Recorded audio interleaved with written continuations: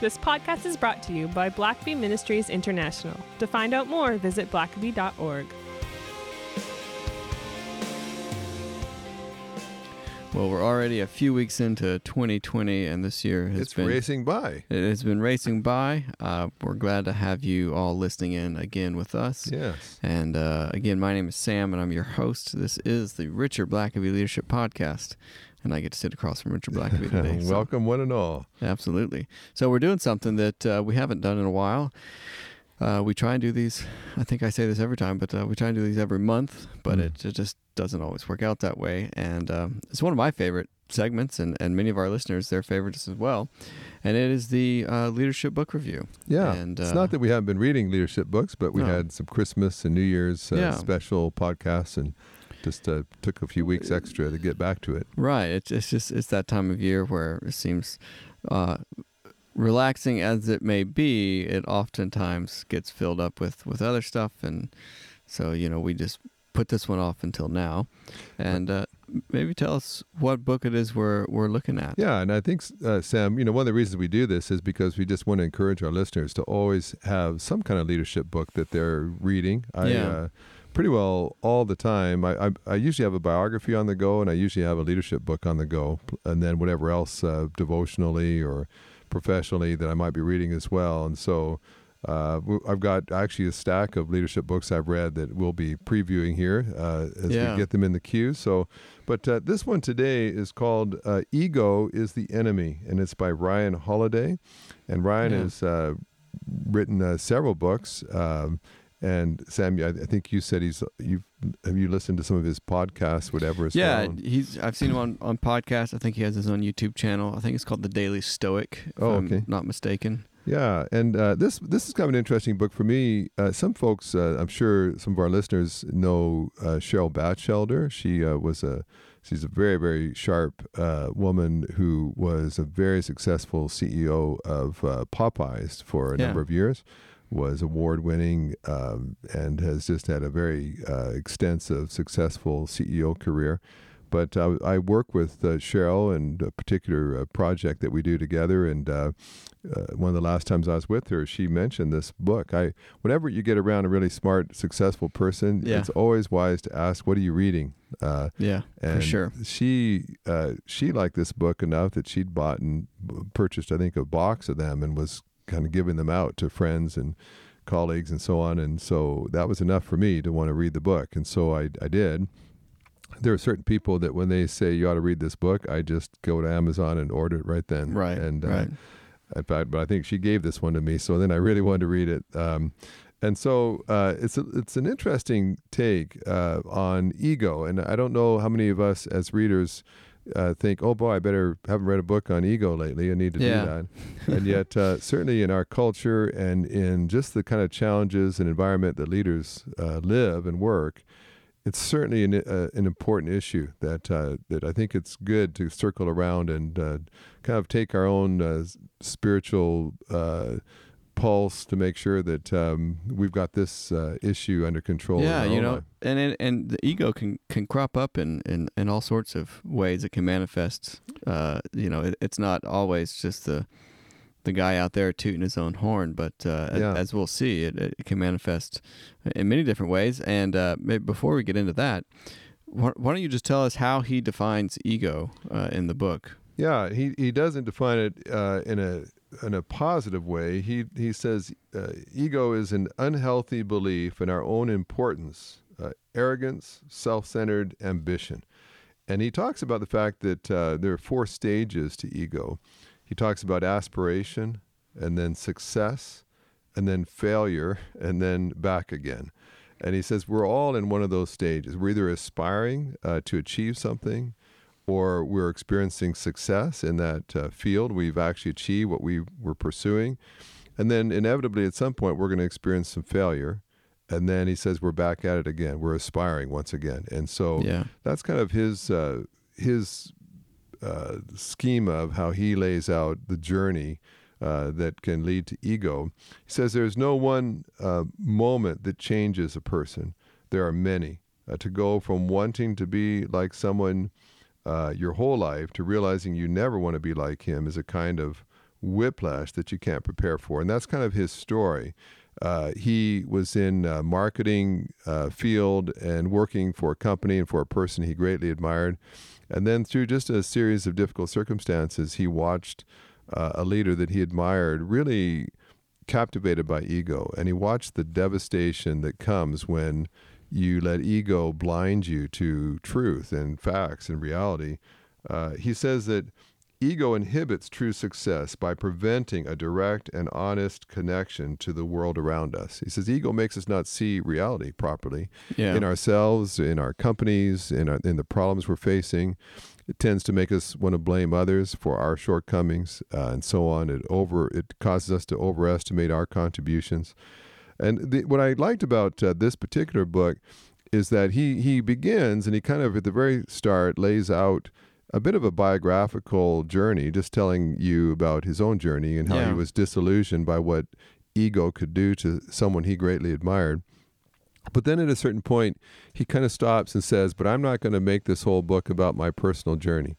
And of course, so many books are that way. Someone has a traumatic experience or a successful experience, or they start a company or do something good or bad, and then the whole book basically goes through a process of what they learned and experienced through that time in their life. And he says, no, I want to go in a sense deeper than that, and I want to survey the wisdom literature from people throughout history and see what they have to say about it. And of course, for me, that's way more appealing. I was going to say, I think you got hooked once you start talking about. I'd never history. heard of Ryan Holiday before I read this book, and so his own journey might be very interesting and instructive, but. At a certain point, it's like, well, that's your journey, and that was your struggle, and maybe your weakness. But when he starts pulling in wisdom literature from all kinds of sources, politics, military, philosophy, particularly, I was struck by his. He has a fondness for the Stoics. Yeah, and he talks about Seneca, for one, and Marcus Aurelius and others. And in fact, he got me kind of hooked on it. I remember after reading this book, I realized I'd never read anything by Seneca. And Seneca, I believe, was George Washington's favorite author. He read Seneca all the time and tried to base his life on the Stoic philosophy espoused there. And so actually, I bought one of Seneca's primary writings and have been reading it. We'll probably profile that coming up. The Stoics, there's a lot that Stoics have to offer, I think, particularly in our society and certainly to leaders. And so that's one thing I really like about this book is that he draws upon professional sporting coaches and world leaders and military generals and so on, good and bad. Well, I think you really see that he's a student of this. Yeah. And he's not just, he's not just doling out advice from his experience, but he has really studied a lot of these, major figures throughout history. Yeah. And I love history, and I love getting your life around the experiences of people in the past and what you're learning from their mistakes so you don't have to make them yourself. And really, what I might do is just kind of scroll through here and just he basically is unpacking ego and kind of what it can do and how it can blind you and some ways to protect yourself from it. But what I might do is just kind of give you a glimpse of some of the quotes that stood out to me. Sure. Whether at home, on the job, or in the ministry, we can all have a greater impact on the world around us for the kingdom of God. Join Richard Blackaby at the Billy Graham Training Center at the Cove to learn about increasing your spiritual influence on April 6th through the 8th, 2020. Space is limited, so register soon at the link in the show notes. If you like what we're doing and would like to support our work, please consider making a donation. Even a little bit will go a long way toward keeping this podcast going for the months and years to come. To support this podcast, click on the link in the show notes. We are truly grateful for our wonderful community of listeners. He does say, of course, he'll tell you that ego is blinds you to reality. It's going to cripple you. It's going to inevitably lead you to failure. But then it's interesting, he does mention what he calls outliers, which are some people that were notoriously egotistical and seemed to be successful anyway. Yeah, I a think few come to mind. He feels that he kind of has to address that because some come to mind. And for instance, he mentioned someone like Steve Jobs, that, was not known as a humble person, or, he very opinionated and often just believed it had to be his way. And so, and yet he built one of the most successful companies in history. And so I think you could probably look at the founder of Amazon and some other companies and say, well, Bezos and Jobs aren't necessarily known as wallflower, humble, people, always deferring to other people's opinions. And so there's a certain amount of myth around people like that says, well, if you're going to be fabulously successful, you've got to just be very assertive and outspoken and confident. You've got to grab hold of your vision and not worry about what other people say or think. And he would just tend to say, well, some of these people, you would never say they were successful because they were prideful. You'd never say their ego is what gave them their success. It was their ego might have helped them persevere because they were so confident. They persevered in adversity, but if you really unpack their success, it's not. It was almost despite their ego, not because of their ego. And so, Jobs, at times, his pride could offend his primary partner in Wozniak, but it sometimes almost cost him his friendship with his partners. But really, what his success was that he had some really gifted people working with him, and he had an ability to draw those people in. So he does start with that. But then he just gives a number of examples, and what was I thought also interesting is that some of the people he kind of looks to as examples, we might look at as a negative one. One thing, perhaps a critique of this, was some of the people that he highlights. You might say it's interesting that you chose that person. And I'll give you a couple of examples of that as we go. But he says, one might say that the ability to evaluate one's own ability is the most important skill of all. To see yourself as you really are. He quotes a famous quote by Winston Churchill: "Facts are better than dreams." And the people that are very successful are the people that look at reality and see it clearly, and the reality of themselves and their abilities, their shortcomings, their problems. And he has an interesting discussion about talking. He says some people talk a lot, and he says you're not learning when you're talking, and you're not necessarily accomplishing anything when you're talking. He says the only relationship between work and chatter is that one kills the other. Either you're working so you don't have time to chatter, or you're chattering so you don't have time to work. There's just a number of course. I just love when he surveys famous people and some of the things they had to say. He mentions Frederick Douglass, who said, "A man is worked upon by what he works on." And I thought that was interesting. Whatever it is you work on, that's going to be working on you. He says, the pretense of knowledge is our most dangerous vice. He quotes Epictetus, who says, "You can't learn if you think you already know." And there's he says there's an old saying that says, when a student is ready, the teacher appears.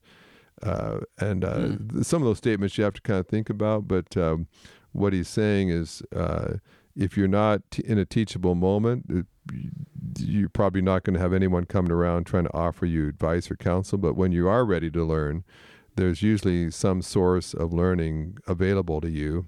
But you just weren't accessing it earlier because you didn't think you needed to learn. And he gives some interesting examples. He mentions, for instance, the invention of the Segway, that mobile device you stand on, you see in airports and things. And, you see group tours with going through downtown areas. He'll talk about it's kind of an interesting little study he does, where when that first came out, it was considered brilliant, and people like Steve Jobs and others said, like, this is the biggest thing since laptops, kind of thing. And then he says what's kind of interesting about that study is he says there were a lot of people that felt like this was like the surest thing to make people rich and be successful that they come across in a long time, but then it didn't. It never met those expectations. And he says, how can someone as brilliant as Steve Jobs have been so wrong on that one? And so it's kind of an interesting study. He says, just because you've been successful at some things doesn't mean that you're smart about everything. Yeah. And it's interesting because we had that same study, and I think it was the last book review we did, Originals. Oh, okay, yeah. Yeah, they talked about that same issue, was that, all these folks thought that this was the next best thing, but they were all wrong about it. Yeah, and people, and there's a certain ego that says, well, if I've been really good at politics or in the military or building cars, then I'm just a brilliant guy, and whatever I think and see as having potential or promise, then I'm just good at that in every area. And he would say there's success sometimes can lead to some of our worst failures because we lose sight of reality. We're not seeing it clearly anymore. Interestingly, he looks at one of the examples. He says several things. For instance, he says passion typically masks weakness. We tend to value passion, and if you're really passionate about something, then you're going to probably be more successful. And we tend to think of the people that pioneered new companies and inventions as people that had this bold vision, and they passionately pursued it, despite all the obstacles. But he would say sometimes that's not passion. Sometimes causes you not to see reality clearly. In fact, sometimes passion, we've seen this even with sports teams. It might be an average skilled team, but they play with a lot of passion and heart. And that can kind of take you above your skill grade for at least a while. But long term, it's not as effective as just building in the right kind of processes and skill sets. He says some other interesting things. He says, clear a path for the people above you, and you will eventually create a path for yourself. And it's talking about humility. There's some people that never want to be in an associate role. They always want to be in charge. And yet he gives some examples of people that were willing to make other people successful so that in time they had their own opportunity to become successful as well. Mm-hmm. And that's why I always say some of the best leaders have been the best followers. They were the best lieutenants. We looked at that with Eisenhower. For years, he worked under George Marshall and MacArthur. Which he mentions George Marshall. Yeah, as an example of someone that was a great, he was a great lieutenant. He was loyal, and he would say, if you want to have success, be good at helping other people have success as well. And if you're in a secondary role, do that well. Don't sit out over in the corner and pout because you're not in charge. Well, that just makes so much sense, and it just seems sort of like a no-brainer. We even looked at that with the life of Joseph. Mm-hmm. He was making those, above him successful, and ultimately led to his own success. One of those examples I mentioned, he talks about Bill Belichick, coach of the Patriots football team, and and of course now he's kind of maligned as someone who'll do anything to win in some circles at least. But but he gives the example of him for years earning his opportunity to become a head coach. For years he served in secondary roles and always went the extra mile. Always tried to make people around him successful. And it's kind of interesting because you don't see him used, although he's got a very successful track record. He's gotten some bad press along the way, but so it's kind of interesting some of the people he chooses to look at. But what's interesting is a lot of the people that are now in their glory and they're on the pedestal now and they're in the limelight. It's always interesting to see how they got there, and oftentimes they didn't just start out there. They were great lieutenants. They were great at going the extra mile, staying later, getting there earlier, paying their dues, so that eventually they got their shot, and then they made the most of it when they got it. There's some interesting little quips. He says, for instance, say little, do much. There's I some like people that. that talk a lot and don't do much. And I've had those people come up to me and want to impress me with all that they thought about certain things. Years ago, I had someone wanting to impress me with all their knowledge about church planting, and they went on and on and on about all that they knew and all they'd studied and articles they'd written. And I finally stopped him and said, "Have you actually planted a church?" And he hadn't. But he wanted to become a professor teaching others how to do something he'd never done himself. He had much to say, but he had done very little. Also, sometimes ego is kept in check when you restrain yourself. And he gives the example of Jackie Robinson, of course, first African-American professional baseball player in the major leagues. And it's a famous story of how people were trying to prod him and agitate him to basically lose control and become angry, and he was just advised at the outset, people are going to come after you. They're going to try to get under your skin, but don't let them do it. Don't let them throw you off your game. And so what made him so successful was he restrained himself. And earlier in his life, he'd had a temper, and he had done some pretty wild things, but to become great meant he had to just control himself, and not, even if it was unjust and it was unfair. And he said, one of the quotes related to that, he said, "When you want to do something big and important and meaningful, you will be subjected to treatment ranging from indifference to outright sabotage. Count on it." He also talks about get out of your own head. He refers to George McClellan, the famous Civil War general under Lincoln, that was an egotist to the max, who saw himself as kind of a modern day Napoleon. But he was always nervous to fight. He always thought if he just had more supplies, more men, more money, then he could do more. And it was not his fault. It was people weren't giving him what he needed, and this gives some great examples of people that their ego basically was their undoing.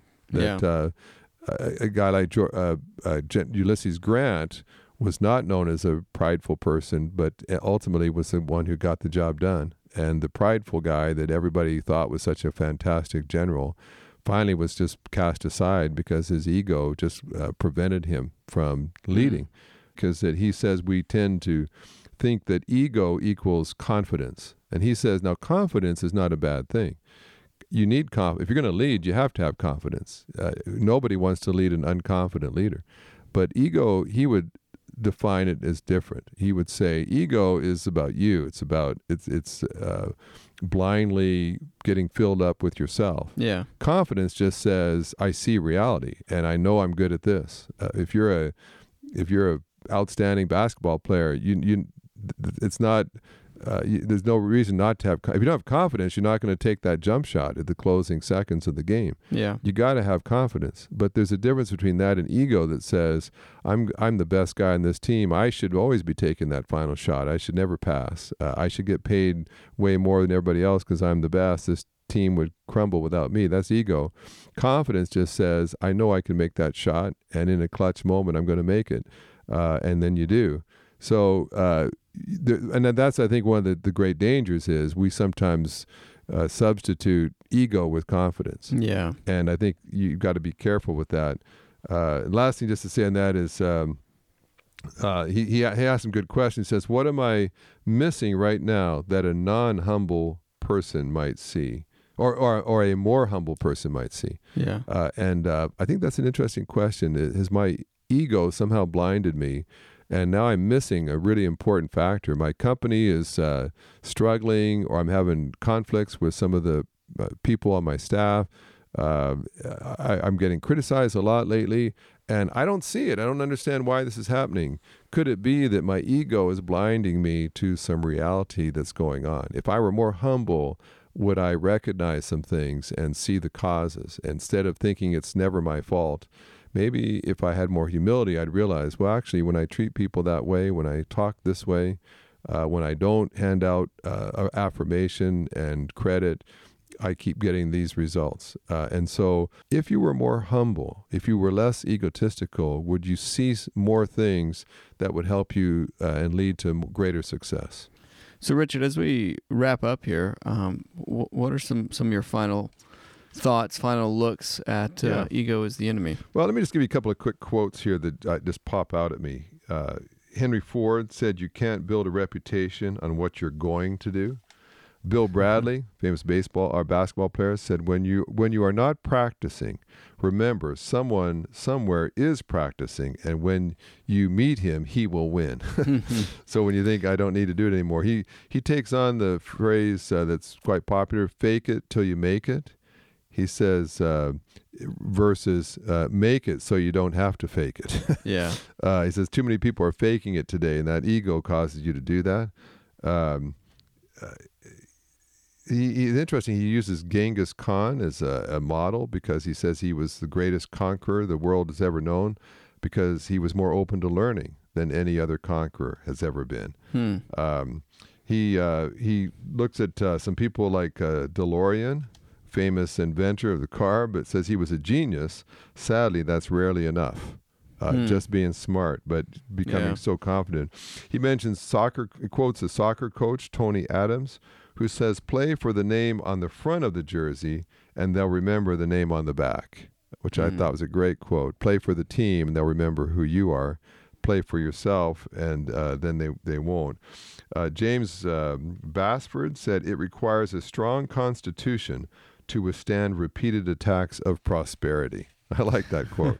And just one or two last ones. Lots of great quotes there. It's one of those things where I think I also bought a biography on, probably 2 or 3, Jackie Robinson. I think I got a biography on him afterward too, just reading a story about him in this book, and brought a book. I can always tell a good book when it costs me to buy about 3 other books because I think, wow, good. I want to read that too. Maybe two last quotes. Bill Walsh, who was coach for San Francisco 49ers, said almost always your road to victory goes through a place called failure. And Plutarch, the future bears down upon each one of us with all the hazard of the unknown. And maybe just the last quote. Interesting story tells Alexander the Great went to talk to the philosopher Diogenes, and Diogenes was apparently impoverished, had very, very little, was sitting out in the sun.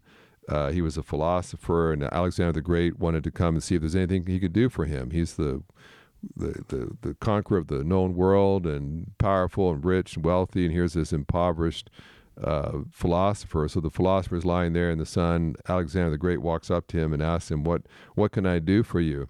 And he said, stop blocking my sun. And I thought it was kind of an interesting story. Here's the guy who thinks he's so great.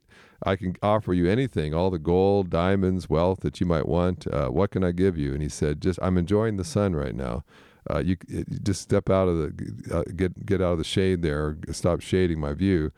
And I think sometimes we think we're big stuff, and yet we're missing the most important stuff. That's what ego can do. And so I think for every leader, you got to come around, just like taking your pulse, your weight, your heart rate, your blood pressure. There are moments where you got to circle back around to ego to say, has it found a way to creep into my life where I don't have my feet on the ground anymore like I ought to? And it's costing me and it's costing others. So it's a good read. I think it's one you ought to put it on your reading list, and it'll also probably spur you to want to read a bunch of other folks after you have. Yeah, I found that Holiday has that effect on you, that you start reading some of it, and he brings in all these other books and makes you want to be better read. Yeah, absolutely. So it's a great read, and thanks for taking us through it. Thanks for listening to the podcast. If this is something you enjoyed, it really makes a difference if you leave a review and a 5-star rating on Apple Podcasts or wherever you listen. Don't forget to subscribe and share with your friends. We always love hearing from our listeners, so email us at podcast@blackaby.org.